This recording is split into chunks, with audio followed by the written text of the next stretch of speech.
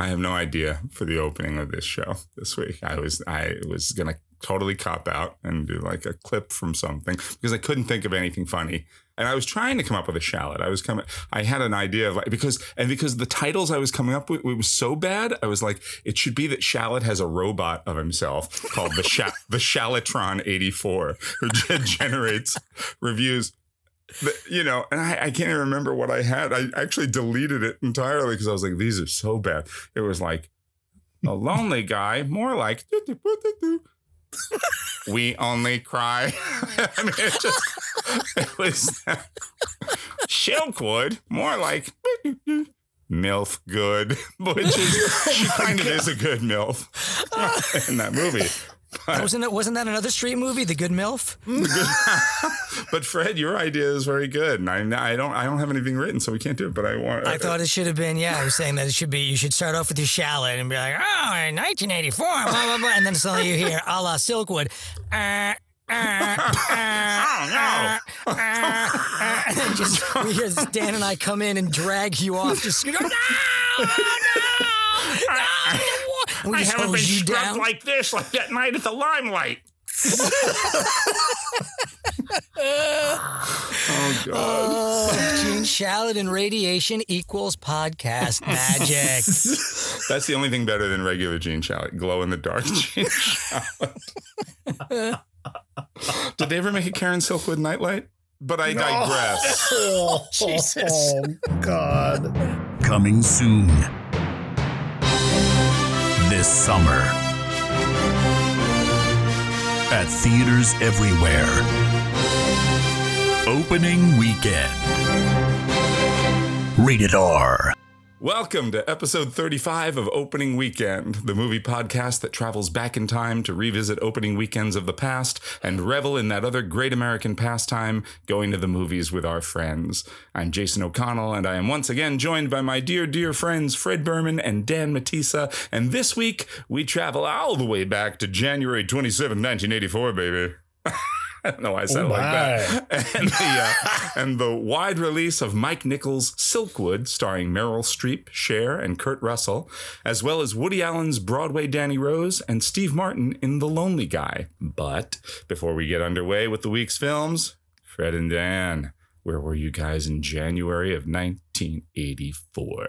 I was in 6th grade in Mr. Gebbick's class at Muncie Park School. And Dan and I were talking before the podcast. I was enjoying what seemed to be like one of the most incredible years in movies ever. Yeah. We were looking at all the movies that came out in 1984 and holy smokes. It's good year. Footloose, Ghostbusters, right? I mean, so many. Yeah, it was nuts. Gremlins, Romancing the Stone. Splash. Beach Street.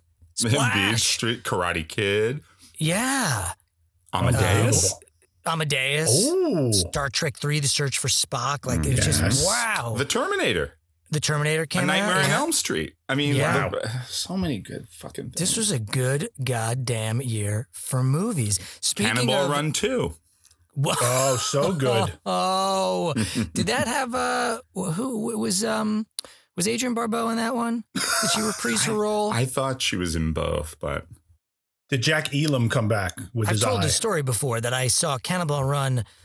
I probably saw that in the movies, in the actual theater, more times than I've seen any other movie, only because I thought I couldn't believe, when Adrienne Barbeau, she would always get out of getting the ticket from unzipping her jumpsuit and showing her cleavage. Right. And I thought if I see it enough times, there's got to be a cut where she actually takes a boob out. And I thought if I go to see the movie enough times, maybe I'll see that cut. Like they'll just slip it in. That's what I thought they did. I thought they did it that way. If I go over to the theater in Ronkonkoma, surely they'll show. It was like Clue. There's like a different ending depending on where you saw it. Right. Yeah. Maybe the one in Roslyn will show. Nope. Still no boob. Those prudes in Syosset won't show it. But And I think my parents were like, "Why do you want to go see this movie again?" I'm like, "Don't worry, just get the ticket. Just get the ticket." Wasn't it her and Catherine Bach in the car? Yes. Isn't this the two of them? Yeah. Catherine Or Bach. am I thinking of the wrong movie? Am I thinking of Catherine the wrong Bach movie? is in one of those. I think she's in Cannonball Run 2. Oh, Maybe okay. that's Gotcha. it. Gotcha. Is it Catherine Bach and who's that blonde? That's specific. Who's that is blonde? so specific. Morgan Fairchild. That's not Morgan Fairchild. Oh, wait. No. No, it can't be. And it's not Lonnie Anderson. Elkie Summers. John Denver. That's it. John Denver. No one pulls off a jumpsuit like him. There were some good movies. You know what I was doing around this time? I was really into computers because my mom worked. I think this is around the time that she started to work for this company called Learning Well, and they made educational software. And this was actually I was one of the first kids to ever play, before it was a television show, Where in the World is Carmen Sandiego? And then they did Where in Time in Carmen Sandiego, starring our good friend Kevin Shinnick from Hofstra. Yes. It was a computer game. And it was an educational game for kids, and me and my sister were two of the first people to ever play it. We were like, we did like the beta testing of it. Oh, cool. Because, my Very mom cool. worked with this company that did educational software. So we always had like the newest computer of the time at home. And at that time, it was the Apple IIc, I believe, came out later that spring. So at this point we either had the Apple II or we had the Apple IIc. Wow. Because sometimes we got them early.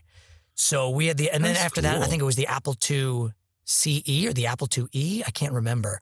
Wow. And War Games had come out a couple of years before this. I think that was 82 or 83. 83. 83. So we had a modem as well. But this was at the time when modems, oh my God. they didn't do anything. So we would always try to, we would constantly try to call our school, Muncie Park School, so we could change our grades. But, nothing would happen. It would just, I think you hooked it up to your actual phone. And I think there might have been I don't even know if you call it a website at that time. There was one number that you could call and be like, and then maybe you'd get a picture or something would come on the screen. You'd get a graphic. And did you have a floppy disk drive and all the accoutrement? We had the floppy disk drive. At that time, we might have had, I think Castle Wolfenstein might have been out. Yes. The original Schweinhund. And we had right. Zork.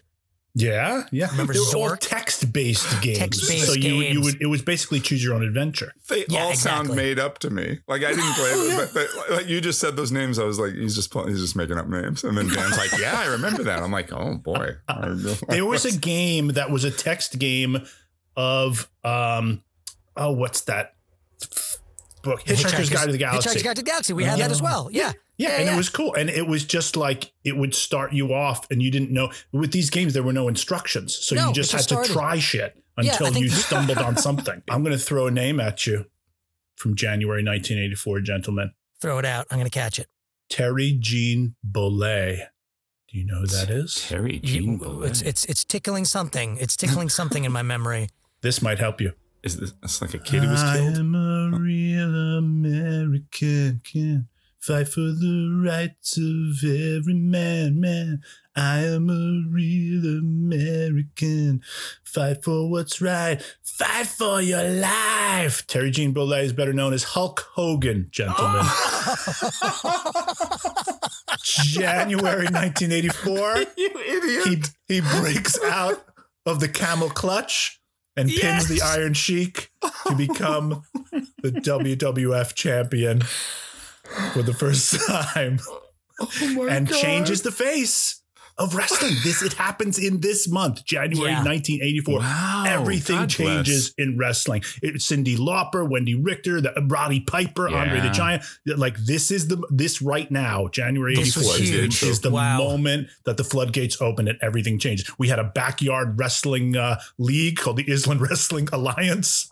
And I was Dan the Man. It was a perfect name for me because it rhymed, and I would do the elbow smash on my friends in my friend Rich Capizano's backyard. My buddy Nick and my buddy Chris, and we had a big wrestling league out there. I remember being lifted up in a suplex and then dropped onto a rock that no one saw in his backyard. Oh my God. In the middle of my chest. And it was like, oh God. They were like, what's the matter with you? It's like, you guys dropped me on this rock sticking out of the ground that we didn't see. It was like a big rock in his backyard. And I was very injured. But this was the era when it was like, you know, we got together to wrestle. I talked about this in an earlier episode. This must have been the time when I had, because we had the wrestling league as well at Muncie Park, and this is when I was Tiger Shung Lee, and we would have, and Glenn Abrahamian was Snuka. You remember Glenn Abrahamian, right?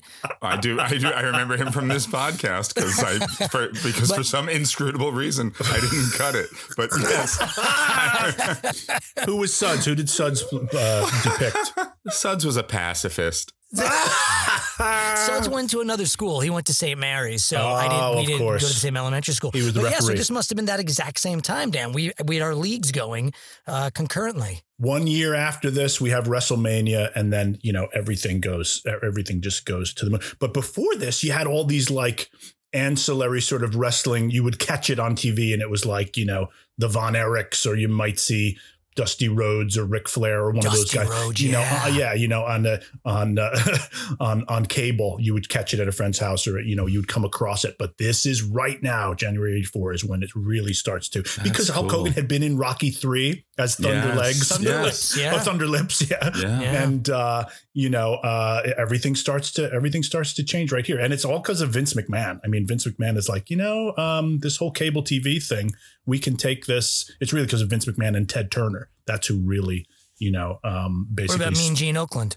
This is when he debuts as well. Yeah. Mean Gene, Roddy Piper, all those guys basically make their mark right now at this time. I remember it so vividly. I remember that I was just telling you guys, I've been watching a lot of the old Saturday Night Lives on Peacock because they've got all 46 seasons. And I remember the year I first started watching it was 84, really, when Eddie Murphy was on the way out and Billy Crystal was coming in and those guys, you know, so that's the non-Lorne Michaels season, right? Those 2 or 3 seasons are non-Lorne Michaels. Yeah, Lorne Michaels comes back. This is a really special time on SNL. Year.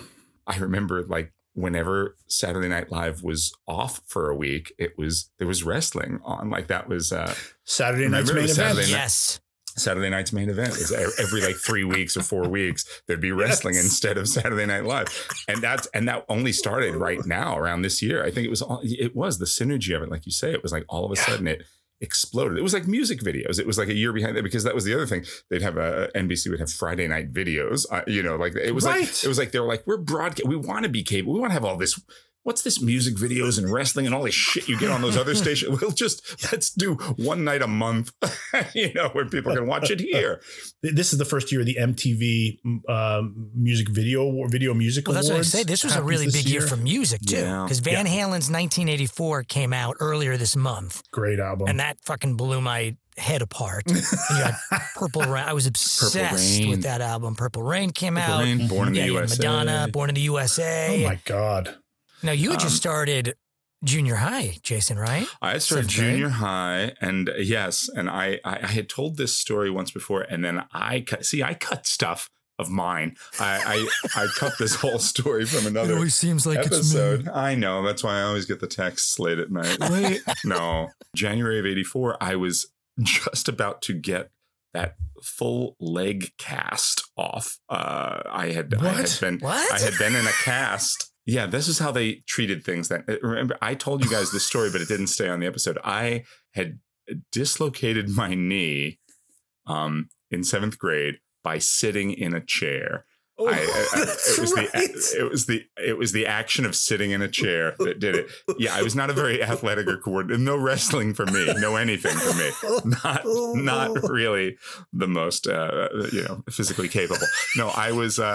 And Saturday Night Live comes into play too, because this is when it was before I thought I would want to act, quote unquote, but it was when at the time when I loved doing stupid voices and I loved writing silly sketches and things. And in my English class, we would do creative writing, and I always wrote in dialogue, and it was always like characters talking to each other. And that, you know, and then if we were asked to read something out loud, I would, you know, apply different voices, whether it was celebrities or different accents or whatever. And I would read these things. And then for like some project, I started writing a parody of The Godfather that was like a little bit Saturday Night Live, a little bit Mad Magazine, whatever. And I wrote this thing out, and it was like epic. It was so long. And my grandfather bought me like the soundtrack to The Godfather. And I decided I was going to record myself reading this whole thing, playing all the different parts and all the different characters. And And so I had like a tape recorder with the Godfather music and on one side, then I had another tape recorder that I would speak into, and I'd play the music, and then I'd start recording, and I'd read the whole thing. So I had this tape, and my English teacher was like, well, we'll present it like before Thanksgiving break. That'll be our little thing. You can play the tape and we'll listen to the tape with the music and stuff. And I was like, yay.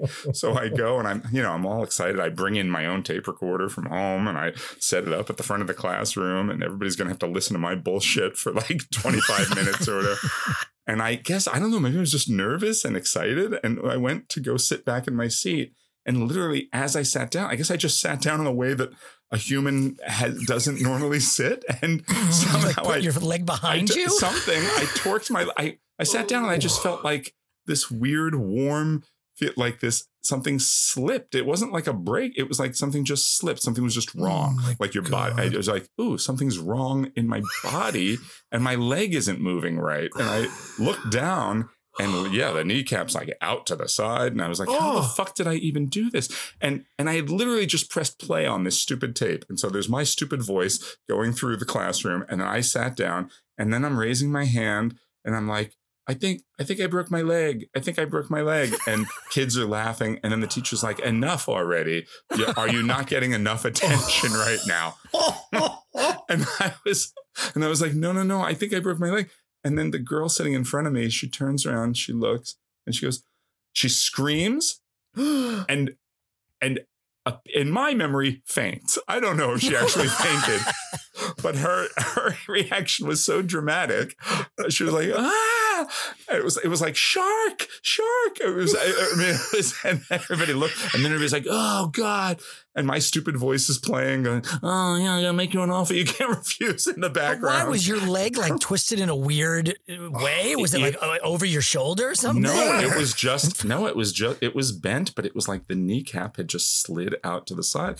I've had that experience many times since, and I even had surgery to try to correct it or help it. It was just something, and then I went to the doctor and they did x-rays and they were like, well, you had a growth spurt recently and not things weren't catching up. Now they have more advanced things to put on the leg. Again, I've had these injuries so many times, but they just like plastered me up like it was a broken bone. They just like put the whole leg from like the hip down to the foot in a cast. Didn't give me any like exercises or physical therapy for it. They were just like, all right, well, that should, just, let it heal. But it was like, heal from what? What happened exactly? Nobody could really say. I remember going for a checkup at the doctor, and it was something out of a movie. It was like literally must have been the Christmas party at the doctor's office, and everybody's like walking around like, woo, like with drinks in their hands, nurses and doctors. And I'm like, I don't think I'm getting the best care today. Like I was in the waiting room for a while and they're like, all right, come on in. And they're like, yeah, that should be healing up nicely. But because I'm getting the best care today.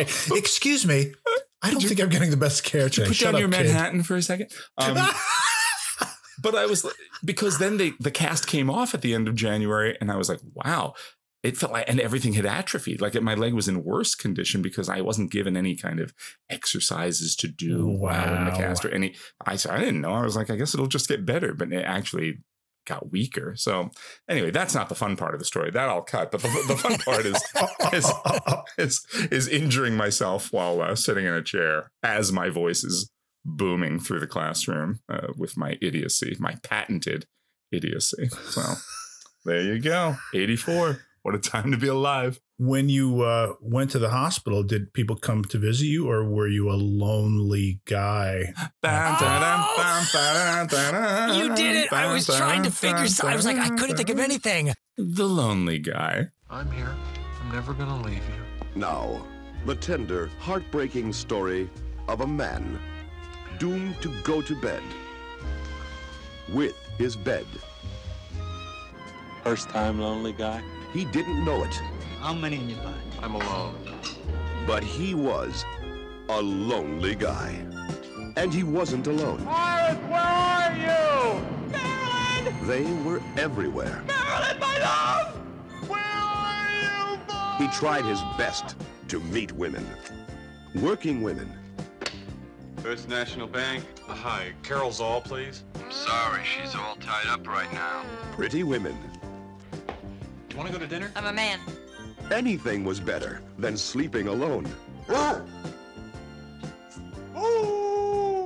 Greeting card writer Larry Hubbard, played by Steve Martin, is on his own after he discovers his longtime girlfriend cheating on him.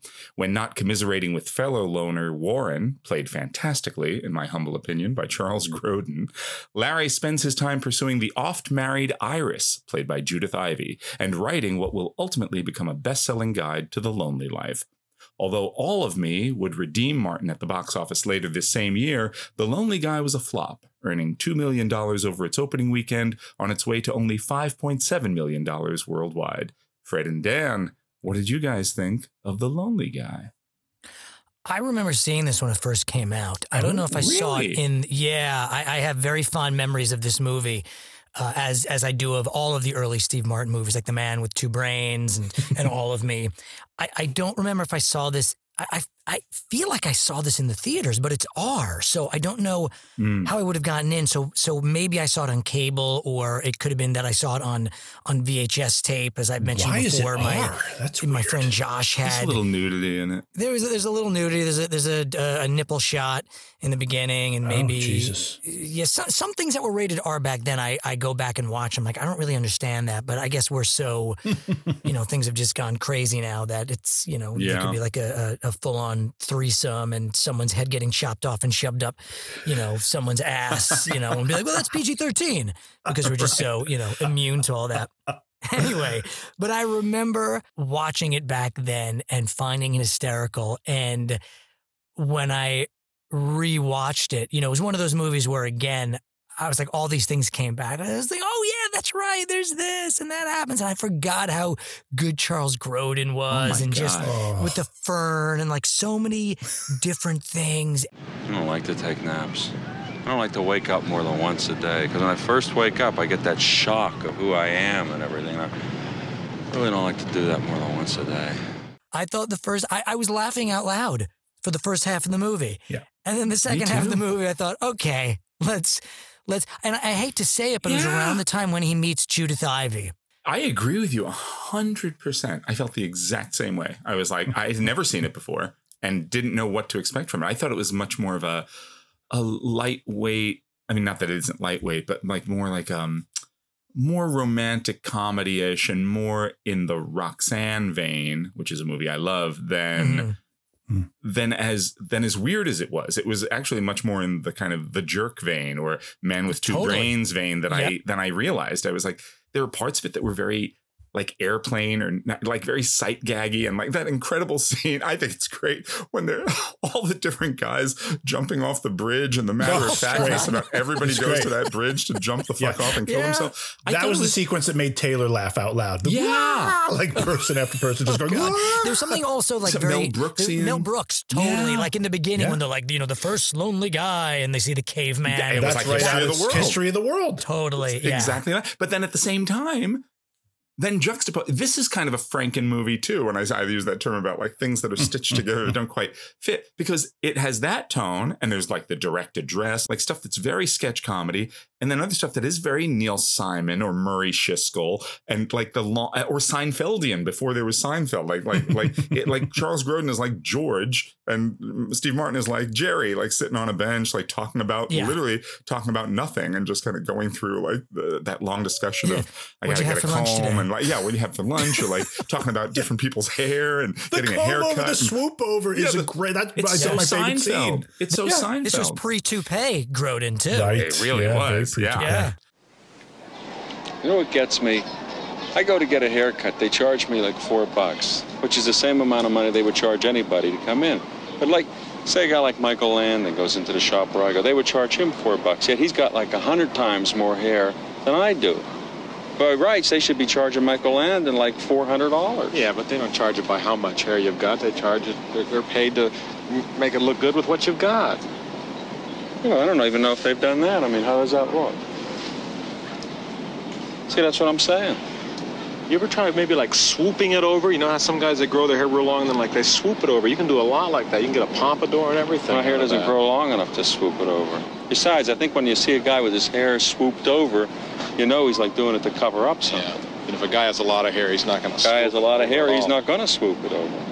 I thought he was wonderful. I was like, God, that guy is so good. I mean, I love him in Midnight Run, and I've always loved him, but I was like, he's really, really good. And he's my favorite thing about this movie. It's a really sad character. He's sort of heartbreaking. And you know what? I thought, and I couldn't remember as I'm watching this, I'm going, oh God, does he actually kill himself? And I suddenly had this memory that like the movie turns. Now it doesn't. He tries to, but then it's played off as funny. But as I'm watching it, I'm thinking, holy shit, I think there's like a really sad scene where Steve Martin calls him up and he's actually dead. Oh God. And the way Grodin is playing it, I don't mean to make light of that, but the way Grodin is playing it, I mean, it's a really sad, depressed character. I mean, the scene where he's playing chess with the robot. Yes. Brilliant. Oh my God, it's heartbreaking. Brilliant. Yeah, moves 14 through 17, you played like an asshole.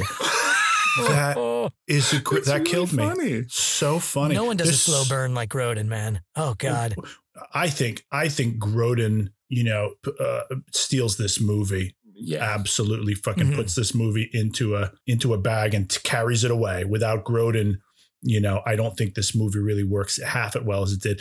But something, Taylor was watching it with me and she's like, I don't really, it's Grodin doesn't work for me in this. She said, because he's too attractive. And I was like, have you lost your mind? She's like, but he's so, he's like, I only really know him from the Beethoven movies, and he's so attractive in those movies. And Beethoven. Said no one ever except your wife. Very attractive in those Beethoven movies. So I was like, are you kidding me right now? She's like, he's a lot very, of Beethoven erotica online that you can find. That's, honey, who's your free pass? Who's your free pass in the marriage? Oh, the dad from the Beethoven movies. Yes, she finds him very sexy in those movies. Only if the dog's there, too. Only if all the dogs are there. Only if the dogs are watching. But I just found that so funny that she was like, yeah, I don't buy him in this. But no, he is. He's absolutely steals the movie. For a good chunk of it, I was like, Grodin kind of should have been the lead in this. He would have been better as the lonely guy. He's really the lonely guy. He is. This movie held me for longer than the halfway point. Like it held me for a good 2/3 of it, almost 3/4 of it. I was like, this is a good movie, because this kind of satire is very hard to do. It's almost harder to do than the kind in The Jerk. This is sort of like a more subtle satire. It's not really social satire, but it's like we're gonna take each of these situations and do a quarter turn on it so that you get the feeling of what it's like to be this lonely, or to go on a date, or to be this sort of hapless. And it's harder to do than what Carl Reiner's doing in The Jerk, I think, which is broader. It's harder than Mel Brooks, I think. And I think it's not always successful. The scene with where he's sneezing and she's orgasming does not work. No, that doesn't land. That was like out of The Jerk. That jumped back to The Jerk. Yeah. That's where it falls off for me. And I'm like, oh, now I'm no longer invested, because they went too far towards that broad, almost just silliness that you would buy in an airplane movie, but not in this. It was so long. It was a long scene. It's cruel in a way too, to be like, oh, you don't know you know what I mean? To be like, oh, you're not sure if you had an orgasm? That's an orgasm. There you go. Yeah, enjoy yourself. It was a little weird. It was a little dumb, and it went on too long, and that's where it piffled out for me. Like that, it just kind of dropped off. It just ran out of steam. It just ran out of steam. And that's literally what I wrote. I said it's a 90-minute movie, but it runs out of steam after about 50, which is exactly what you say, Dan, because it's past the halfway point,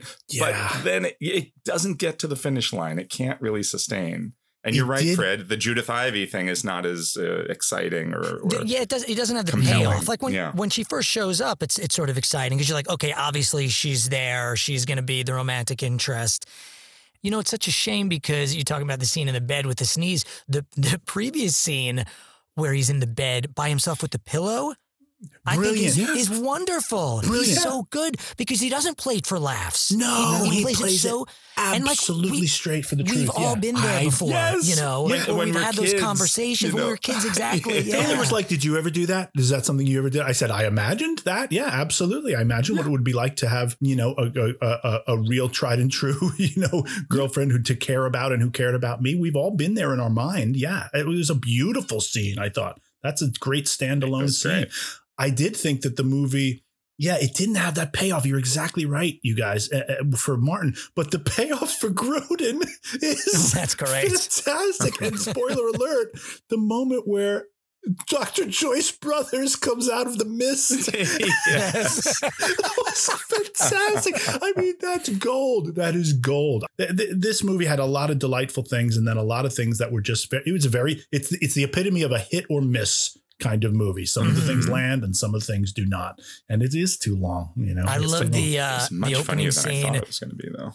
Yes. When I thought this was great. I mean, this to me was very Neil Simon, but when he first leaves his girlfriend, Robin Douglas, he walks out and he runs into Steve Lawrence on the street. And it's a whole like, I love that whole little monologue that he has where like he knows they've already broken up because, yeah, she just called me. She told me. And then you find out that he also had an affair with her just like a month ago.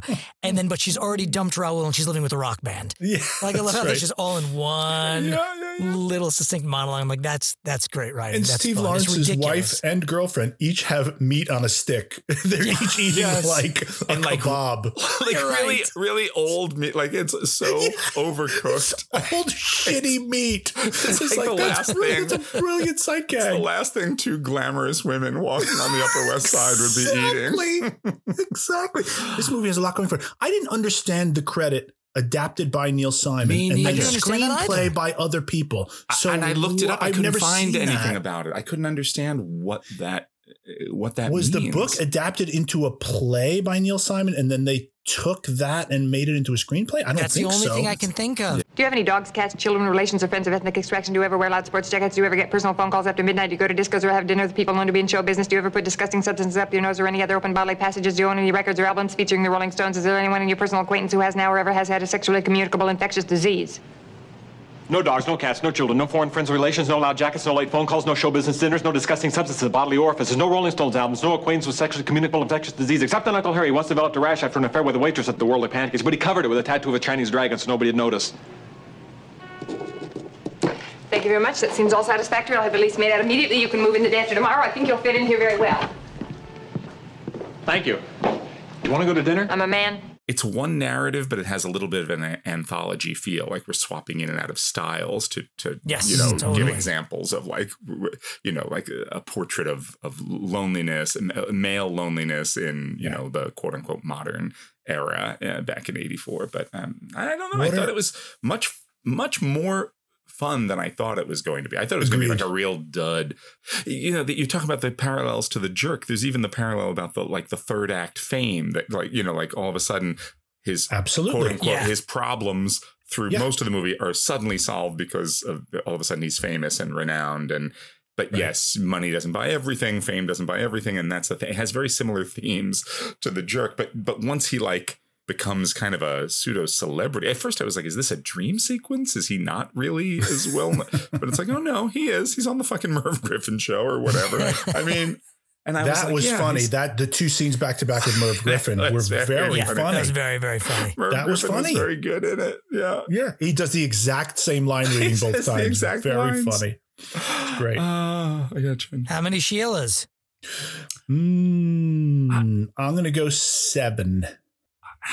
I think 6. I think 6. I was actually hovering around 5, and then I'm like, no, it's more enjoyable than unenjoyable to me. Yeah. So I'm going to go in that. Yeah, the 6-7 range seems a little high right to me, but 6 feels good. I'll do a 6.5. I'll meet you guys in the middle. Hey, there we go. You're the Manhattan Bridge that we're all jumping off of with this movie. Which brings us to Woody Allen's Manhattan. Oh, shit. No, not. It's the wrong movie, Jason. It's the other black and white movie. Oh, exactly. Oh, okay, well, that's enough. It's the one where he's more of a perv than in this. Not at all. Difficult. He's not. If anything, he's the most likable he's ever been, probably in this. He's just a beard. He's just a beard. He's Broadway Danny Rose. Yes, and what did your husband do? Little bookmaking, loan sharking, extortion, like that. Professional. Who are you? Danny Rose, theatrical management. Who else he handled besides Lou? One of the great balloon folding acts of all time. Do me a favor. I want you to bring Tina. But she knows you're married? That's why you gotta bring her. You can't ride two horses with one behind. Woody Allen is Danny Rose, a hopeless New York talent agent who works tirelessly for the eccentric, unimpressive acts he represents. When Rose signs has-been lounge singer Lou Canova, played by Nick Apollo Forte, he finds himself going to great lengths to keep his new client happy, including escorting Canova's mistress, Tina, played by Mia Farrow, to the singer's shows. The only problem is that Tina's ex-boyfriend is a jealous gangster who thinks Rose is her new man and targets him for revenge. Woody Allen's black and white ode to the lower rungs of the show business ladder took in just under $1 million over its opening weekend, but went on to earn a total of $10.6 million when all was said and done. Fred and Dan, what did you guys think of Broadway Danny Rose? I enjoyed it. I mean, I don't really know how to do an entree into the Woody Allen of today, with all that is known and talked of and believed about him and his proclivities and things that he now is, it is widely reported by his son and Mia Farrow's son and others of things that he has done. So it's a very problematic person to talk about. But I think if we separate art from artist just for the course of these 10, 20 minutes when I'm going to talk about this movie, I liked the movie. I had never seen it before. And I think that it works on a lot of different levels. It's very short. It's only about like an hour 25 in that range. So it moves like gangbusters. It is my biggest takeaway was, wow, this is Woody Allen's Woody Allenness turned up to 11. Like he is so, I don't need to be pedantic and didactic and like he's doing the Woody Allen thing to such a degree, like it's beyond like Zelig. Like it's like, whoa, you can turn the Woody Allenness down a little bit. Like he's not, like he's beyond Annie Hall, which I think is my favorite, most of the time he feels like himself in movies. I mean, I'm not that really himself, but it feels like the character is supposed to be a version of himself. And this for sure somehow feels like it's supposed to be a character, even though it's using all his same tricks. It feels like more of a character to me. That's what I mean. It's like all of those tricks and all of those idiosyncrasies turned way up. The volume on him is turned way up, and it's almost too much at times, but it's still funny. I don't handle Sonny anymore. Since when? Oh, it's a long story, Philly. Really, I discovered the kid. He slept on my sofa. I supported him. I don't want to badmouth the kid, but he's a horrible, dishonest, immoral louse. And I say that with all due respect. I know, Danny. They get a little success and then they leave you. That's my point. Believe me, Philly, if I had all the acts in this business that I started that made it, I'd be a rich man today. I'd like to help you, Danny. But Weinstein's Majestic Bungalow Colony is a classy place, and I need a classy act. Well, that's why I want to show you this lady. She is the Yasha Heifetz of this instrument. She is really something. You got to see this, Philly. It's absolutely incredible. Never took a lesson. Self-taught. Next year, Philly, my hand to God, she's going to be at Carnegie Hall. But I let you have her now at the old price, okay? Which is anything you want to give me. But I also like that he, as a character, is constantly going back to how old are you? Where you're from? What's your name? He's always working the room. He's always trying to ingratiate himself. That's the only way he can get out of any situation is essentially by crowd working whoever he's talking to. And I found that really, really delightful. This is a very different Mia Farrow than you see in a lot of things. She's a sort of tough as nails, I liked her New York broad, and that's really fun to me. And I had never heard of before or since Nick Apollo Forte. He's never done anything. This was the only anything else, right? And that's a testament to the movie, I think, too, that so many of the people in it were like, this was it. You know, he cast people. You know, you got all the comics in the beginning who I think were working comics at the Carnegie Deli. Yeah, that's fun stuff. That's like really that. fun. Yeah. It's literally like it's the Jewish comedian version of like sitting around the campfire, like the age old art of storytelling around a campfire is like just these guys sitting over a corned beef around sandwich, a pastrami. Yeah, that's right. Pastrami. Yeah. I loved that. I love that framework for it. It was backstage at the Sullivan Show. You were brilliant. And I was there with Danny Rose. Remember Danny Rose? Yeah, he was handling an act. He was handling an act on a one-legged tap dancer. It was his normal handling, Danny Rose. Yeah, always the best. This is really right. I feel like this is right before we get a big string of major Woody Allen 80, Hannah and her sisters, husbands and wives, crimes and misdemeanors. That sort of 3 in a row of like boom, boom, boom. Of these are all great movies. Cutting a little deeper. Yeah. And going a little bit deeper. But I enjoyed it. I thought it was funny. I laughed out loud a bunch of times. I thought it was exactly the right length for this sort of caper adventure comedy. And I thought it was going to end in a more bittersweet way than it did. I felt like he didn't have to go the other way with the way it ended with him, going back and finding her on the street. I was like, I thought it was bittersweet actually still. Oh, really? What did you think? Yeah. I still, just because him being at, the party with all his clients, the clients were great. All the clients are fantastic. Like Louis Tully with like throwing the party for all of his his tax clients. Oh God. Yeah. I love this movie. I enjoyed revisiting it again. I hadn't seen it in a while, and I thought the same thing as you. I mean, I've always been a really, really big Woody Allen fan, and it's problematic now. Like I have, and I talked about this in an earlier episode. I mean, I've had an Annie Hall poster that was a prized possession of mine, since when I first moved into the city, and it's one of these weird things. And Annie Hall was one of the first movies that Kate and I saw together. And I have such fond memories of watching his movies and being introduced to them. And this one and a few others I remember I watched with my friend Bill Muir that I went to high school with. He was a year older than me, and like I really looked up to him, and he introduced me to Scorsese movies and Woody Allen. And so I have a real affinity and fondness for going back and watching these movies, but it's tough now. I don't know what, we're getting our basement redone, and I had to take down all my framed pictures, and I'm like, I don't know, what do I do? Do I put the Annie Hall poster back up? It's this weird, it's a very strange thing. Is your wife like, you have a daughter, put that away? I'm just kidding. She actually, she has a great fondness for that, for the poster as well. But she's problematic. She's canceled too. Sorry. But it's a really tough thing. It's a hard thing when you have someone who's a hero or like someone who is sort of in your DNA, and then something like this happens, and how do you go forward? So this may have been the first Woody Allen movie I have watched since things. Look, he's always, ever since Sun Yi, that was problematic in itself. Yeah.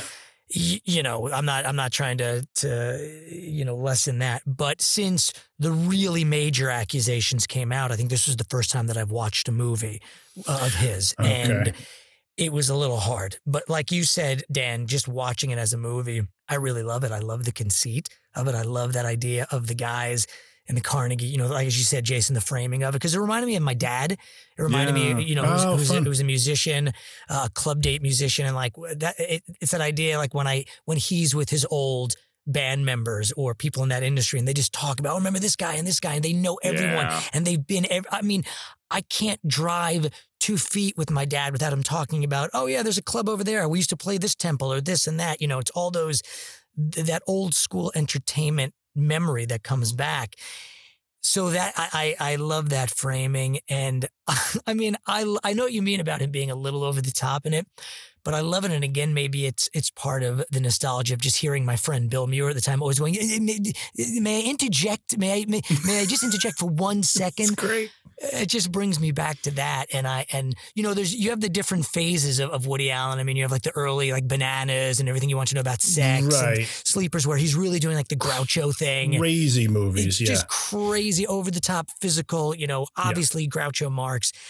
And then then like the Annie Hall in Manhattan, whereas, as you said, Jason is just sort of himself. And yeah, you're right. This it's him, but sort of a heightened character. But there's something really warm and sincere about it. And I love that he's always ingratiating and he's never really nasty, when he's talking to other people. You're right. He's always working the room. And it's really a movie also about, it's an ode to like the sad sacks of the entertainment business, like the people that don't make it, I'm sure we have talked about this, but those times when we were first out of college, when we were waiting online to get into the equity auditions, and you'd see people who are now our age, characters, older. Oh God, yeah. And they're total characters. And in our younger days, we'd be like, God, I hope we don't turn out like them. But now as we did. We totally did. I won't go to the equity building unless I have a cowboy hat and 2 little white dogs. I will not go in there unless I'm accoutred. But there's something that way. really sad about that, but also sort of lovely. Like this is their dream, and they're not going to give it up, and maybe they can't do anything else. So I always gravitate towards movies that show that side, like, I hate to call them losers, but like the Barney Dunn character, the ventriloquist, he's heartbreaking. Yeah. But it's also a movie about loyalty. I find that really beautiful and lovely. And it's sad too, because they're just all sinking down. And there's also the truth about it, which they point up a lot, which is when you're that it's like a love letter to, we can all think back to like our first managers or agents or people who are sending us out, like the people who are willing to take a chance on you when you're like just out of college and you don't know what the fuck you're doing. And it's I'm not going to name names, but it's a love letter to those kinds of, the first wave of representation in a performer's life, or the last wave, right? For a lot of these people, they're like kind of over the hill performers with it. But it's, but there is that idea of like, we all know this. It's just the truth. If you are lucky enough to get more success or move up a little bit and need to enter a more competitive phase of things, then you wind up questioning, can this person get me there? Can this representation get me there? And it's just it's just the food chain of this whole, of the business and of the world. But those people, they still are there plugging away and trying to make something happen and taking new risks on new people. And it's a very affectionate portrait of all those people, like you say, the performers and the representation. The fact that he is so incredibly loyal and almost gets killed for the guy is very funny. It's a sweet little fable of an idea, like the talent manager who's so committed to his client that he almost gets cement shoes and thrown in the Hudson for him. So I loved it. I saw it in the 80s. Oh. I saw it on video like right after it came out. I didn't see it in the theater, but I did see it in like 85 or 86. And I remember really liking it then. This and Lonely Guy were so fun to watch this week because of New York City in the 80s. Getting so much of New York in the 80s. Lonely Guy, you're up on 72nd and Broadway, like my old neighborhood I used to live in. I'm like, oh my God, that's what it was like up on the Upper West Side. And here, Midtown, the Colony, you're right. The old Howard Johnson's, all of that. Yeah. The funny thing though is this is such an interesting movie because there's this weird time schism. It's like it very much feels like, because the guys are sitting in the deli, I guess today in the 80s or whatever, talking about stories that seem to be from the 60s or something, like the style, the clothing, but I can't tell because I'm like, are these people, are they just out of touch with fashion? Are they just oddballs because they walk through New York City and you see like movie marquees for Superman 3 and Halloween 3 season of the witch and stuff. And it's like there's something timeless about it. Yeah, well that's it. I guess it's that weird, that you can't pinpoint it. It's that idea of like when you tell a story that it becomes so nebulous and like it becomes its own thing and like these stories become more classic than maybe they really were. He's like, I'm going to tell you I got the best Danny Rose story. So it's like already elevating these things to to legendary status. Yeah, he's even like settle in because I'm going to be here for a while. So this is a long story. Are you ready? Yeah, it's a myth making. It's cool. There's a ramshackle charm about saying like, you know, this is really would be the 60s or early 70s, but I'm not gonna. What am I gonna do? I'm in New York City. We got a camera crew, and I got to cross the street with this guy. I'm not gonna ask them to take down the marquee. I just have to keep going. There's no CGI or anything yet. I just, you know, if you happen to notice that it's, you know, I'm saying it's 1965, but it looks like 1983. Whatever. You know, I kind of like that. There's a charm. If you happen to notice that Season of the Witch is playing, then that's a good thing. I mean, I like to be pedantic about it. I stopped in and watched, and I didn't understand. Where was Myers? The Mask? Icky. What I like, it's mostly about a pumpkin.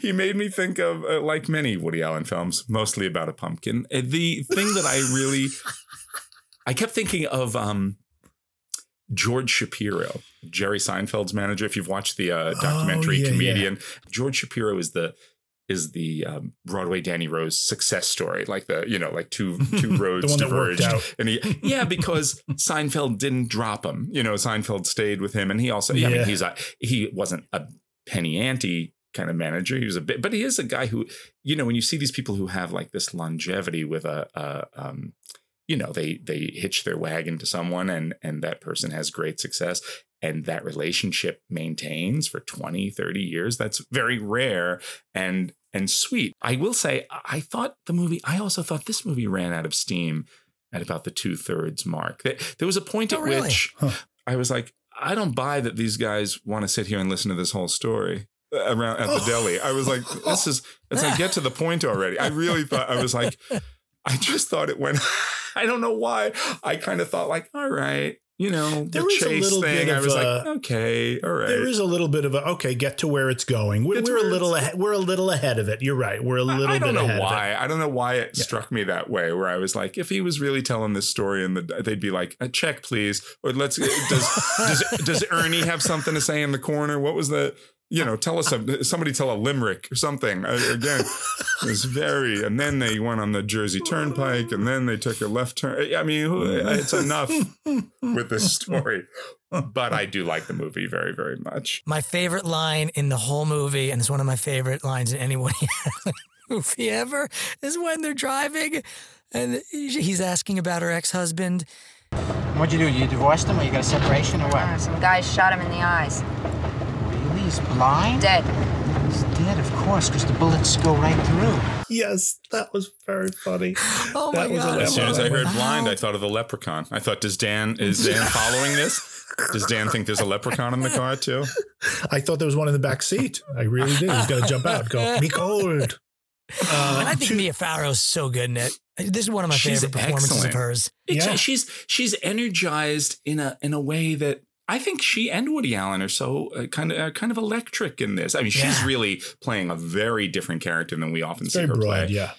But it's strong. It's muscular. She's usually playing. She's so strong. Her characters are usually a little more recessed and kind of mousier. They're wilting in some way, and she's not. And you know what I think it is too? I love those sunglasses. Like the sunglasses are a mask, and when she has those on, she's like bold and brassy and ballsy. And even in the scenes in the movie where she takes them off, all of a sudden it's that's Mia Farrow. Vulnerable. What I mean? The vulnerability comes in when you can see her entire face. And that's a very good point. Yeah, you're right. She's excellent. She is very good. And it allows her to be physical, right? Because it is like wearing a mask. So the performance is in the whole body, which you don't really, this is a weird thing. That's the thing. This is a weird thing to say, but you don't really think of Mia Farrow as being a head to toe actor. It's all about that very unique face, right? But you take that away and suddenly, you know, her body is alive with verve and vigor and sexiness and all of that. So it was a very different kind of performance for her. Two weird moments. One's kind of weird, cool in a way, and the other one's weird, creepy.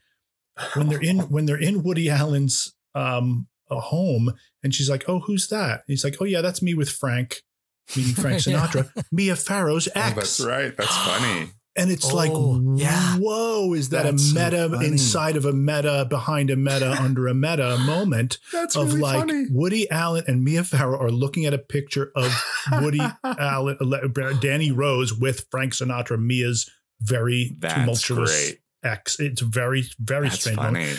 And then the other moment is when he's at dinner at Nicopolino Forte's house, and he has just a couple of lines with the daughter. To the daughter, and he's like, "How are you, honey? You're right." And he like touches her shoulder, and I'm like, "You stay away from her. You get away from her." Oh yeah. I was like, "Do not touch that young girl," because it's like, oh, your mind just goes right to. Of course it does. Dylan Farrow and what he, did to her, and all. It's like, good Lord, you just see the shades and echoes of this, and obviously in Manhattan, you see it all over the place. That movie you can't even watch anymore, but it's like you when things like that happen, it's damn near ruinous to the movie because you can't stop going, oh God, that's right. I'm watching a fucking pervy, probably rapist, you know what I mean? And it's like, and I can't get that out of your head after that. It was a very disturbing moment in the movie. It's such a weird thing. And this is sort of going off on another tangent, but it's such a strange thing how when you have someone who is that, I guess, just close to you in terms of inspiration or your love of their art, when the stuff came out about Louis C.K., I was like, oh, I'm done. I was like, there was no, it was very easy for me to say, I'm going to step away. Right. Yeah. I understand that people make mistakes and terrible mistakes. There's no excuse for it, but, I'm able to walk away. And with Woody Allen, it's always been harder for me only because he's always been there. I mean, in many ways with Bill Cosby too. Yeah. Because here was this guy who we've talked about, we talked about him last episode, who we grew up with and informed so much of our life and imprinted on our youth. Yeah. And in good things with laughter, Right. And it's, and Woody Allen's been the hardest for me. Yeah, well, that's what I mean. It's a very pick and choose kind of thing about who you have an affinity for and this and that. Yeah. I mean, I keep watching Kevin Spacey and I'm like, I like Kevin Spacey. He's a great actor. I really enjoy his performances. And I always think, and it helps that he's almost always creepy in a movie. That helps because you're like, he's a creep, but he's a good creep. He's not America's dad. And that rankles a little more. But yes. But you say the thing about, Woody Allen and Louis C.K. I'm sorry. I think probably on his best day, Woody Allen probably masturbated in front of somebody, and but yet we're like, I can, you know what I mean? Like that's kind of him. That's baseline for Woody Allen. I remember our acting one of our acting professors from Hofstra. I don't know if she ever told you guys this story. Phyllis was on a movie set with him. She was like an extra in a movie, Love and Death, I think. Oh, yeah. And I remember her saying in 92 or whenever, saying that guy's, or 91, maybe before all the shit broke with Soon Yi. I don't remember what year that was. It was sometime while I was at Hofstra that the Soon Yi stuff came up and it was like, oh my God. But it was right around that time. And maybe she was commenting on it and being like, oh, I've known he was a creeper for ages or whatever. And I was like, Woody Allen, sweet little Woody Allen. And she was like, oh yeah, she was like an extra on a set and like in between takes, like she was like asleep on a couch. She and another girl like fell asleep, like, like they were like on the set somewhere and just, they were in between takes or whatever. And she woke up to find he had her dress up and he was taking pictures under her dress. What? Come on. I do not know. I've never heard that story. She told me that at Hofstra, and I don't know that I should be saying it here, but I mean, whatever. Who the hell cares? All right. I'm not putting the Annie Hall poster back up. No, I'm just saying and that was her saying like, oh yeah, he's kind of a creepy guy. And it's like, if Louis C.K. was caught lifting up a sleeping woman's dress and taking a picture, that's absolutely right on par with what the guy actually did and got, so, and that's like, oh, that's Woody. So, we do hold people up differently now, and part of it is because we just weren't aware of stuff at the time that those things happen. And now it's a different world. It is a wildly different world. And so, we look at these people in different lights and it's, Bill Cosby. I'm like, oh, Bill Cosby's so funny, so funny. I mean, I think he's a monster, but like his comedy, I'm somehow able to have that separation. It's weird how your brain does that, because I think it might be your brain wanting to protect your heart or your heart wanting to protect your soul or something like that. And going, exactly right, I can't have been fooled this terribly by this monstrous person. Can I? Am I that dupable? Am I that gullible? Am I that, victimizable? But also it makes you question yourself, at least for me with someone like Woody Allen. I'm like, I based so much of my persona and my humor and things that I liked off of this guy and his movies. Yeah, right. I mean, in retrospect, there was a point where I had a choice. I said, am I going to base myself more on Woody Allen or Barry Bostwick in Megaforce? And I should have. Yeah. That's why I don't wear headbands. I made the wrong choice. You should have gone with the Bost. You always. I'm gonna give this 8 Sheilas. 8 Sheilas. I really enjoy this movie. I think it's very well made. It is. I'll go 7.5. Me too. 7.5. Yeah, it's really good. It's really quite good. Lady. And it is like, and this one is an easier one to watch because he is such a there is a remove both in the time period and in the character that he's playing. So it's almost easy. You can be like, okay, this isn't like we're going to watch Hannah and her sisters in a month or so for this show. Oh, wow. Okay.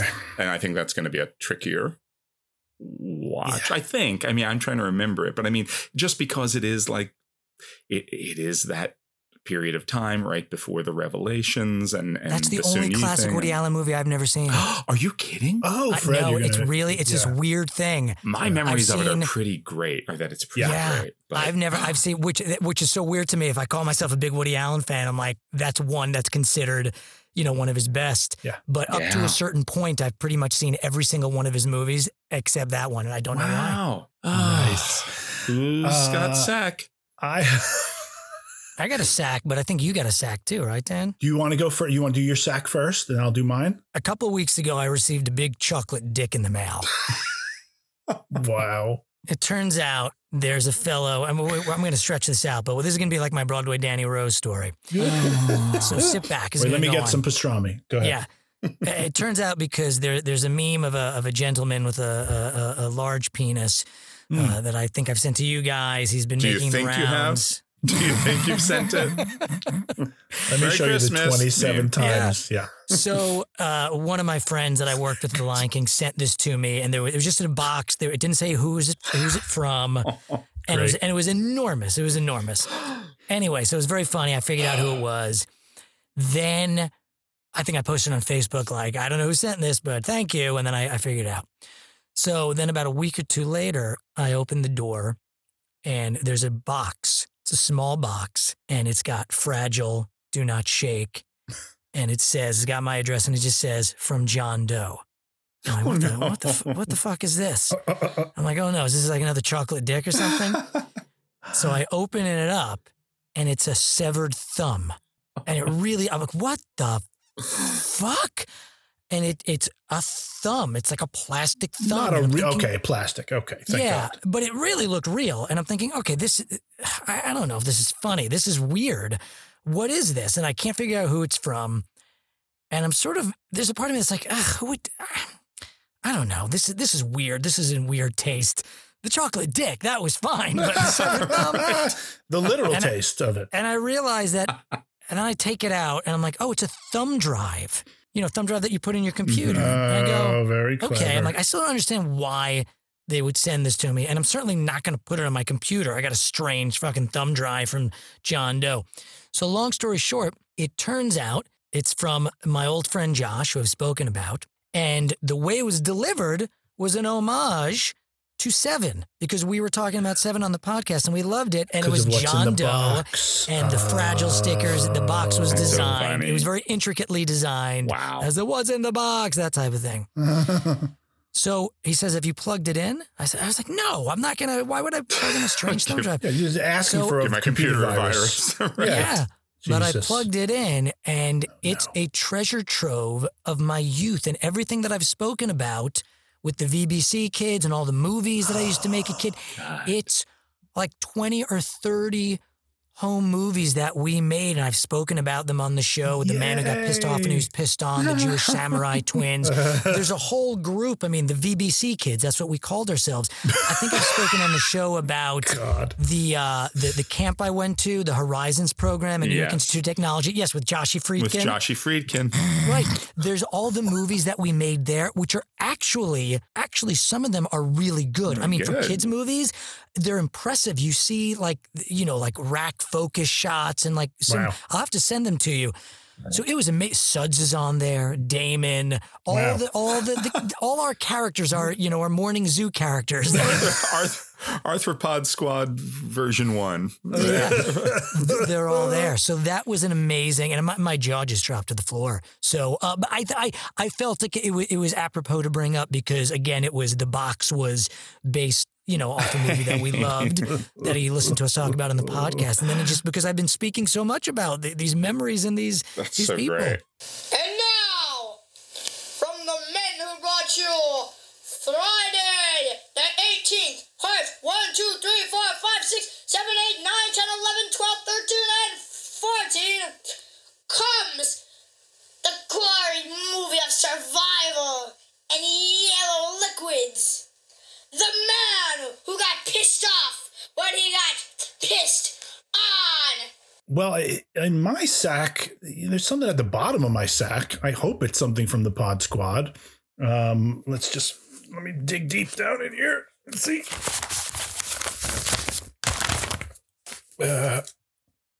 What the hell is this? Well, it's a new thing for the sack. I was hoping for something from the Arthropod Squad. I was hoping for an update because, they're trying to head up to the Pacific Northwest to save our Sheila from who was revealed last week. The Queen Sucker, QS, revealed to be, of course, Richard Dreyfuss. Yeah, who knew? Who would have thought in a million years that that's QS? He's had this past relationship with our Sheila that predates the podcast. He's very jealous of that and of her. A Woody Allen-esque relationship. He apparently they became involved when she was a young girl in Oregon, I believe. She was an extra on the set. Yeah. Mr. Holland's Opus. Wow. Yeah, exactly. And now this guy's going up there. This Richard Dreyfuss QS Queen Sucker is going up there to suck the queens out of the trees. And we're hoping that the Arthropod Squad can get there in advance of him and stop him. But it doesn't look like this is. No, this is not from the Arthropod Squad. This was a newsletter. We've never gotten a newsletter before. Hybrid Happenings. Hybrid Happenings newsletter. This can't be. Let me just look at some of the articles on here. Website Rotten Potatoes. What? Declares Al Pacino and Jack Nicholson to be has-beens and hacks. Ranks Richard Dreyfuss as greatest actor of all time. Oh. Gene Shalit says Richard Dreyfuss more like greatest actor of all time. That's not even in the right. That can't be. This can't be a real. Scan. It doesn't scan. It doesn't scan. That's not in the Shalit pentameter. It's not a Shalitometer. Yeah, it's not a clever pun in any way. It's not wordplay. Shalitron 84 did not generate that. No. You look at another. Turn the page here. Look at another article. Geppetto's nationality in question. At a recent Lunchline promotional event, famed Italian surrealist director / houseboy Geppetto was unable to join the rest of the panel in a rousing chorus of What's the Matter You? Oh, no. This alleged quote-unquote Italian seemed confused and disoriented and did not appear to have ever even heard of the song. How does that disqualify him from being Italian? I mean, I don't know if that's... I don't think that disqualifies. I think that speaks to his probably. If anything, he's actually a true Italian. That's what I mean. Oh my God! Let me turn the page here.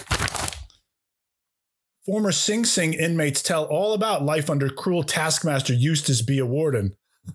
Quote: He was a monster. He used to make rival gang members hug each other and give each other thoughtful presents at holiday time. It was torture. This can't be real news. This is a real rag that you're. Yeah, this is like a National Enquirer type rag here. Let's see. Dr. Malone, actually a dentist? You decide. All right, I'm not even going to read that one. Man baby Jacob Joseph soils himself again. Photos on page 6 if you dare. I'm definitely not. You can just page 6. You can scan those though. Yeah, I'll scan them. We'll put them on the website too. Yeah. Sure. Toad's face seen in plate of mashed potatoes in New Mexico. Now, come on.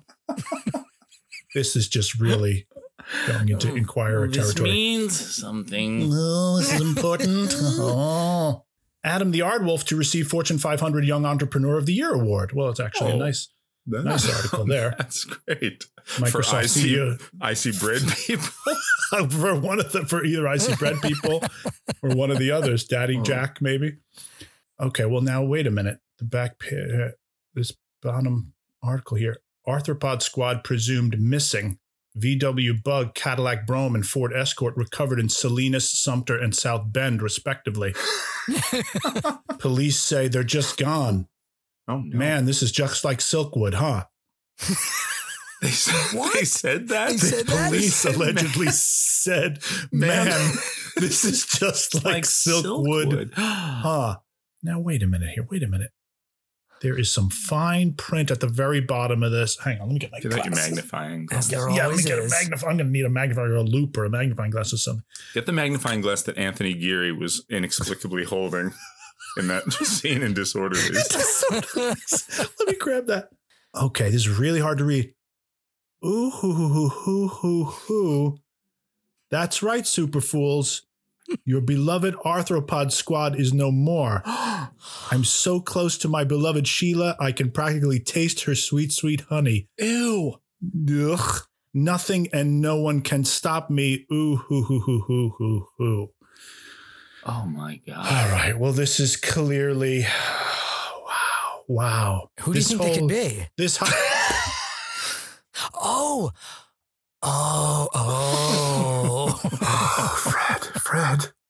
Fred. This Hybrid Happenings newsletter has clearly been printed up by QS, aka Richard Dreyfuss, to mock us.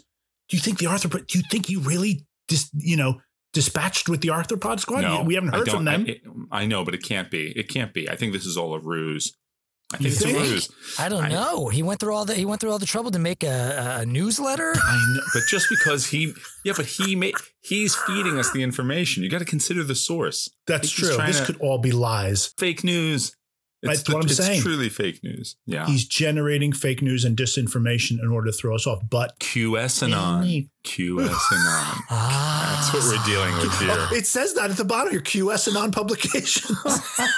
See? You're just noticing that now. I'm just noticing Well, that's it even now. finer print. All right. Well, look, let's do worst case scenario here. If the Arthropod squad really is missing and presumed, I don't even want to go there, but presumed to really be gone, then we have to get somebody on this. We have to get somebody on this because again, we're not going up there. I don't know. Maybe someone who I feel like we need like our own Superman or someone who's supposed to play Superman. Superman. Do we know anyone who is up for Superman at any point? Have we ever discussed this? And who knows Dreyfuss from being in a hit movie with him? Wait a second. Anyone? It's on the tip of my Roscoe. It's Nick Nolte. We got to get Nick Nolte. Okay. All right. Now, here's the thing, guys. Nick Nolte has been calling in via the time phone. Let me work on this. Okay. Let me work on sort of, reverse engineering the time phone so that we can call Nick Nolte and get him up there. Now, hey, there is a plus to all of this. Go ahead. He mentioned in his newsletter, Dreyfuss, he drops a Silkwood reference, which means that we've gained another listener because the only way Richard Dreyfuss would know that we were going to talk about Silkwood is if he listened to last week's episode. Good point. Hopefully, he went to Spotify and iTunes and Apple Music and also rated us 5 stars. Somehow, I doubt it. He probably gave us like a 1 or he didn't rate us at all. How dare he left a bad review. I don't know. But that's the good thing. We're getting more listeners. Yes. So I will always take that. Yeah, I'll take that. I'll take one more listener a week. That's fine. That's better than our average. Just creep up ever so slowly. Yes. And everyone out there listening, if you want to get in touch with us, if you want to write us, if you want to send us any home movies featuring you and Suds, the email address, once again, info@openingweekendpodcast.com. Oh my God, I hope we can get Nolte on the case. It's going to be an epic battle when we get. Here's hoping to get Nolte and Dreyfuss on the same, not in the same room. That would be a bloodbath. But at least on the phone with each other. At least on a phone call. Fingers crossed. Fingers crossed. Let's see what happens. Crossed. Yeah, I think we'll be able to do it. I think we'll find out what happens next week. We'll get some new listeners in all of this. Why wouldn't you listen to the show? I'm just working towards this segue. I see you trying to get there. If anyone can defeat Richard Dreyfuss, someone of Nick Nolte's ilk could. That reminds me of Silkwood. Oh, fuck everyone. Silkwood is a hard one to transition into. That was more amazing than what I was going to say. I was going to be like, why wouldn't you listen to the Opening Weekend podcast? I mean, what do we do? Radioactive or something? Very good. Both good. Silkwood. Wait, hold on. I got to run to the bathroom real quick. Great. Give me 1 second. I will too. Keep this all in. I will too, and I'll get some more water. Ilk could. That's fantastic. Oh, God. On November 13th, 1974, Karen Silkwood, an employee at an Oklahoma nuclear facility, was on her way to meet with a reporter from the New York Times. She never got there. Name? Karen Silkwood. Drew Stevens. Dolly Pellicker. What about the radiation effects from all this material? We've all seen the poor guy suffering the effects of sunburn. Well, radiation's like that. There was a contamination in our section. They're saying that you did it. I just hate people talking about me that way. Karen, the company's got to blame somebody, otherwise it's their fault. Sounds like they're trying to get rid of you. When Karen Silkwood, played by Meryl Streep, becomes concerned about safety practices at the plutonium processing plant she works at with boyfriend Drew, played by Kurt Russell, and roommate Dolly, played by Cher, she begins raising awareness of violations that could put her and her fellow workers at risk. Intent on continuing her investigation in the face of pushback from both her superiors and her peers, Karen discovers that she has been exposed to high levels of radiation. Mike Nichols' film was a critical and financial success, earning an impressive $35.6 million, as well as multiple award season nominations, including a Best Supporting Actress Golden Globe win for Cher. Fred and Dan, what did you guys think of Silkwood? Oh my God, I thought this movie was hysterical. It's really funny. Yeah. Yeah. I was like, I mean, I had a great time watching The Lonely Guy on Broadway, Danny Rose, but then this... Oh, man. This really is funny all the way through to the end. I mean, that's the great thing about this. Never loses steam. The laughs just keep going. It's like, there's so many different comedic stylings. What do you expect? Nora Ephron and Mike Nichols, a comedy pairing made in heaven. I know. When it started and I saw Nora Ephron's name, I thought, wait, what? Right. I didn't know that. I didn't know she wrote it. I know. This movie scared me when I was a kid. I didn't see it, but I remembered the commercials vividly and mostly just the the sirens and then seeing her being sprayed. And I think I still had severe PTSD from The Day After, which came out, I think, 3 years before this. Yeah. There was that. There was another movie. The year before. It was 83, I think. Was it 83? Okay. There was another movie, I think it was 83. There was another movie that came out in 1983 called Testament with Jane Alexander, which was also about, the fallout from radiation from a nuclear bomb or something. And those movies, they just scarred me. I was terrified. This was around that time when we were all terrified that the bombs are going to drop. Oh, yeah. So I'll never forget Jason Robards bending down to get something in his car in The Day After. The bomb goes off. He comes back up and everyone's dead. Yeah. It's like horrifying.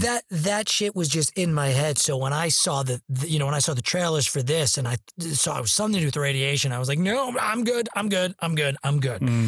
So it was one of those movies that always, and even as I got older, I sort of stayed away from it because there was something about it that was just in my psyche.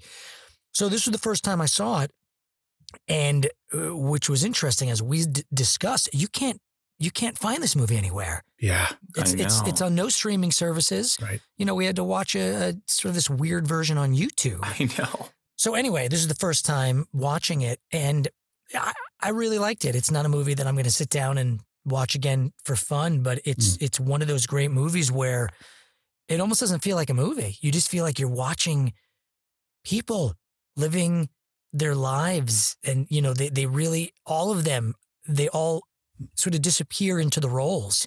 And there's times when you almost feel like a fly on the wall, especially the workplace scenes where and it's great to see like a young David Strathairn, a young Will Patton. I know. Yeah. Fred Ward. Fred Ward he's so good in this. Yeah. He's so weird and creepy and strange. And they just all seem like real people, just like I say, it was almost like a documentary going into this workplace. It's very cinema verite style. Yeah. Absolutely.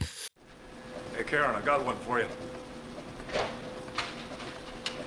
For as long as anyone could remember, this Indian chief was in charge of naming all the children that were born in the tribe. And one day, this one brave comes up to him and says, "Chief, can I ask you something? How do you name these children? How do you think of their names?" The chief says, "Well, it's very simple. When a child is born and I see snow gently falling, I say, 'You shall be called Snow Gently Falling.' And when a child is born and I see a hawk flying over, I say, 'You shall be named Hawk Flying Over.' But tell me, two dogs fucking, why are you so interested?"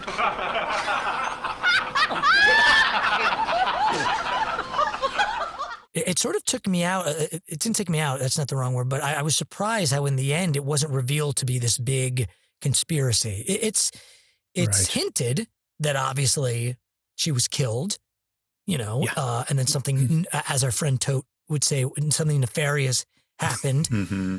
But there's never like a really big bad guy. I mean, there's, it's always just struck me as people who are just trying to keep their jobs. These are just simple people, Midwestern people who just, not even Midwestern, Southern, who just want to hold on to their jobs. And they're, there's something slightly sad and touching about that. They're killing me. They're trying to kill me. They want me to stop what I'm doing. They contaminated me, you know that? I know. And internally contaminated me. I mean, did she do anything after this movie, Meryl Streep? She's really good. She's very of her promising. After this. Yeah. She's very good. Yeah. The funny thing is she's so incredible always that you take her for granted, and it's easy to take her for granted. It's true. Even in this, in a funny way, because she's so brilliant, but her baseline is always brilliant. And so the performance that I was, and as wonderful as she is, I was like, oh my God, Cher, because I had never seen this either. And, we talked a lot about Cher and how wonderful she is in Moonstruck, which was 4 years later. Yeah, she's fantastic and just so nuanced. She's a revelation in this. I absolutely, I'm thrilled when I read that she, the one big awards win for this movie was, I mean, it's the Golden Globe, it's not the Oscar, but I was impressed and pleasantly surprised to see that she won. That was the big news about this movie. I remember at the time that, as you said, Cher was the revelation, because I think this was the first or the second dramatic role that she'd ever done. Come back to the Five and Dime. Jimmy Dean was the her one other film at that point, which I've never seen, and I think that predates this. But I mean, it was still like the idea of her acting in movies was still like, what?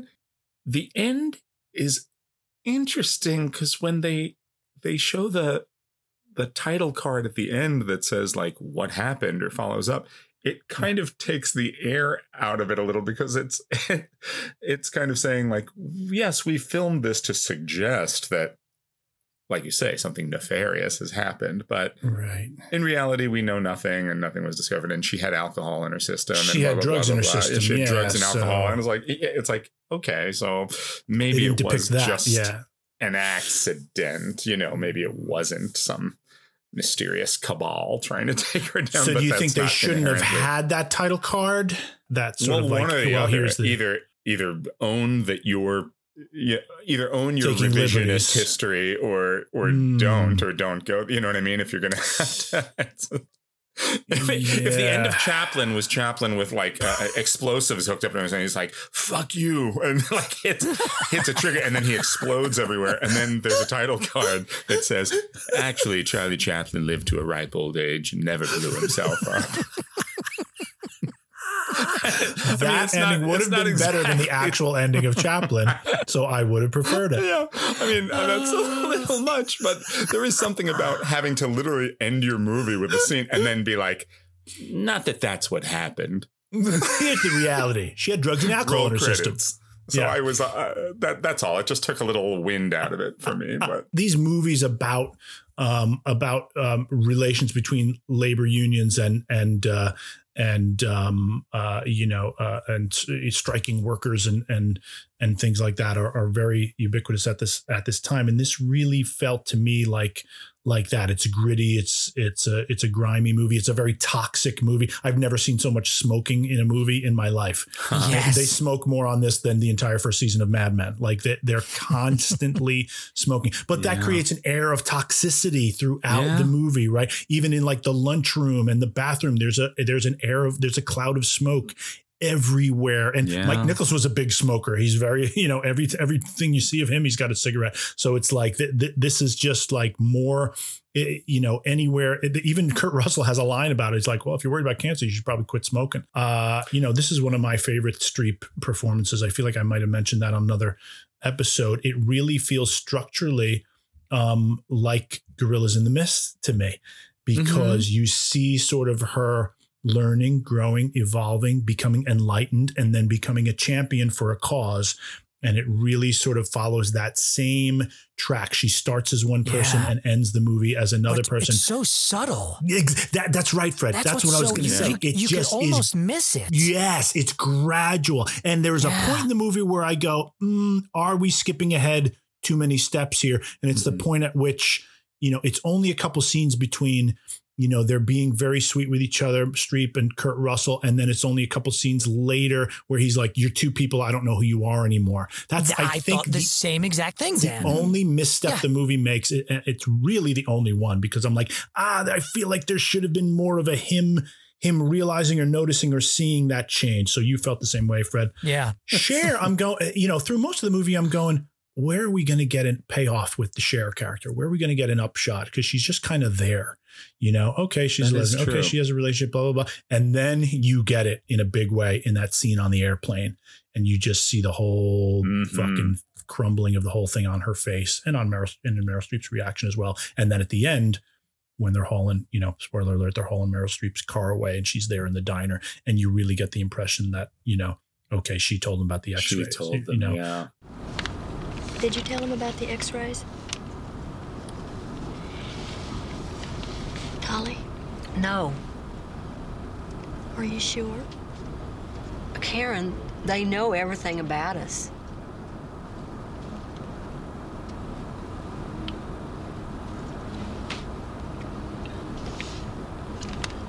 They don't know about the X-rays, do they? The look on her face, she looks at that window. Yeah. She looks 20 years older than she did. I mean, it doesn't look like Cher. It doesn't look, it's just... it's the best playing of a lie I've ever seen. It's like, holy shit. It's really you just fantastic. Know that there's something else. And that's the other thing the movie does. My favorite thing the movie does is create the sense of paranoia. Well, it's like what you're saying. Like, all their livelihoods are threatened. They're, I mean, it's like, you might be like, yeah, well, what's the alternative for us? That's kind of what you keep hearing throughout the movie. Like, be careful what you wish for here, because we will be decimated. If this closes down, where do we turn? That's what jumped out at me. You're defending us. You're standing up for us. You're standing up for our safety, but you are also the enemy because you're putting our jobs at risk. Yeah. How many Sheelers? I mean, honestly, in a movie where the only thing I can say that is flawed about Sayer of the Flaw would not have too many things to say about this movie were he here with us. If the only thing I can say about it is like, there's a little moment in the middle where it leaps forward in her progression just a little too far for me. If that's the only bad thing I can say about this movie at all, then I'm going to go 9.5. It really affected me. The tremendous performances throughout it. The revelation of Cher late in the movie, and Streep at the center, and it's fucking masterfully directed. It gets under your skin, literally. Yeah. This is a movie about something that gets inside you and can't be scrubbed away. And this movie is Mike Nichols said, okay, this is what the movie's about. I will make the movie in that way we'll make the movie feel like it's getting under you, intoxifying you. And what are you going to do about it? I think that's a masterful thing that he's doing. So I'll go 9.5. All right. I'm going to give it an 8. I'm giving it an 8 as well. Yeah. It's wonderful. I don't know why I don't go higher. It's not that it left me cool in any in any way? You know, it's so funny. It's kind of like, you know, it's Aaron Brockovich without the happy ending, right? It's not, it's exact, all the things that we say we're loving about it. It's so not Hollywood. It's so right, so slice of life, so cinema verite that it really does look like you just opened up a door and you just observing for a while and then retreating, and it happened and it's there, but it's not muscled in any way, and that's what's wonderful about it. But maybe that's that ever so slight coolness I feel to a detachment that I feel towards it, because it's not manipulating you in any way, and it's not, you know, strong arming you in any way. So there is a little bit of remove for me, but for wonderful. Mike Nichols to be able to, I mean, my God, what a fucking master he is to be able to do that, because to come from the world of improv, we had a little conversation about long form improv before we off pod, as they say. And for him to come from the Nichols and May world and those great comedy albums and all of that. Yeah. And then theater director, masterful theater director. And theater is, you know, mostly, unless you're in a very small, intimate black box, a venue where you can't tell a story in this way, you know, and then you've got to tell it bigger. You've got to hit the back of the house with the story. And then to move over and make movies like The Graduate and this, where he's mastering this form as well, you know, in exactly the way you guys are saying, where it's like, you know, we're going to do cinema verite and nail it to the wall. Boy, what a testament to him as an artist throughout all the mediums. Boy, great. Wonderful. Well, thanks everybody for joining us. Next week, we will be back with episode 36. We're traveling back to January 31st, 1997, and the release of Waiting for Guffman. Rodney Dangerfield in Meet Wally Sparks. Oh, boy. If this is available on streaming and Silkwood isn't, I'm moving to Canada. We'll see. So Waiting for Guffman, Meet Wally Sparks. And I know Dan will be excited about this. It was a big weekend, late January of 97, because Star Wars Special Edition was released. The theatrical re-release of Star Wars, including all of George Lucas's goodies. Greedo shooting first, and that CGI lump of a Jabba. It's all there, and we're going to be talking about it next week on opening weekend. Dan, what you got for us? A theme to Silkwood? I would. It may as well be, because I think the only thing in the hopper has to be Amazing Grace, which is nice because Garth Brooks sang it at the inauguration. At the inauguration, that's right. So, we officially have a new president. Yes, let's happy presidency, Joe Biden. Let's play him out with some Amazing Grace in honor of Amazing Grace, in honor of Garth Brooks and Karen Silkwood. Amazing Grace and all the other great whistleblowers through history. This is for you. Now blow your ass whistle, Dan.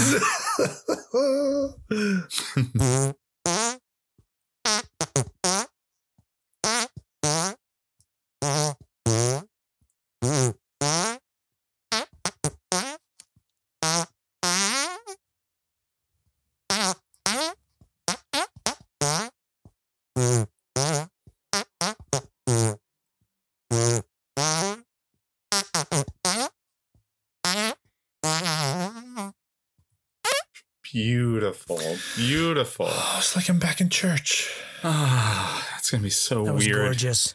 When you play that at one of our funerals. Bye, everybody.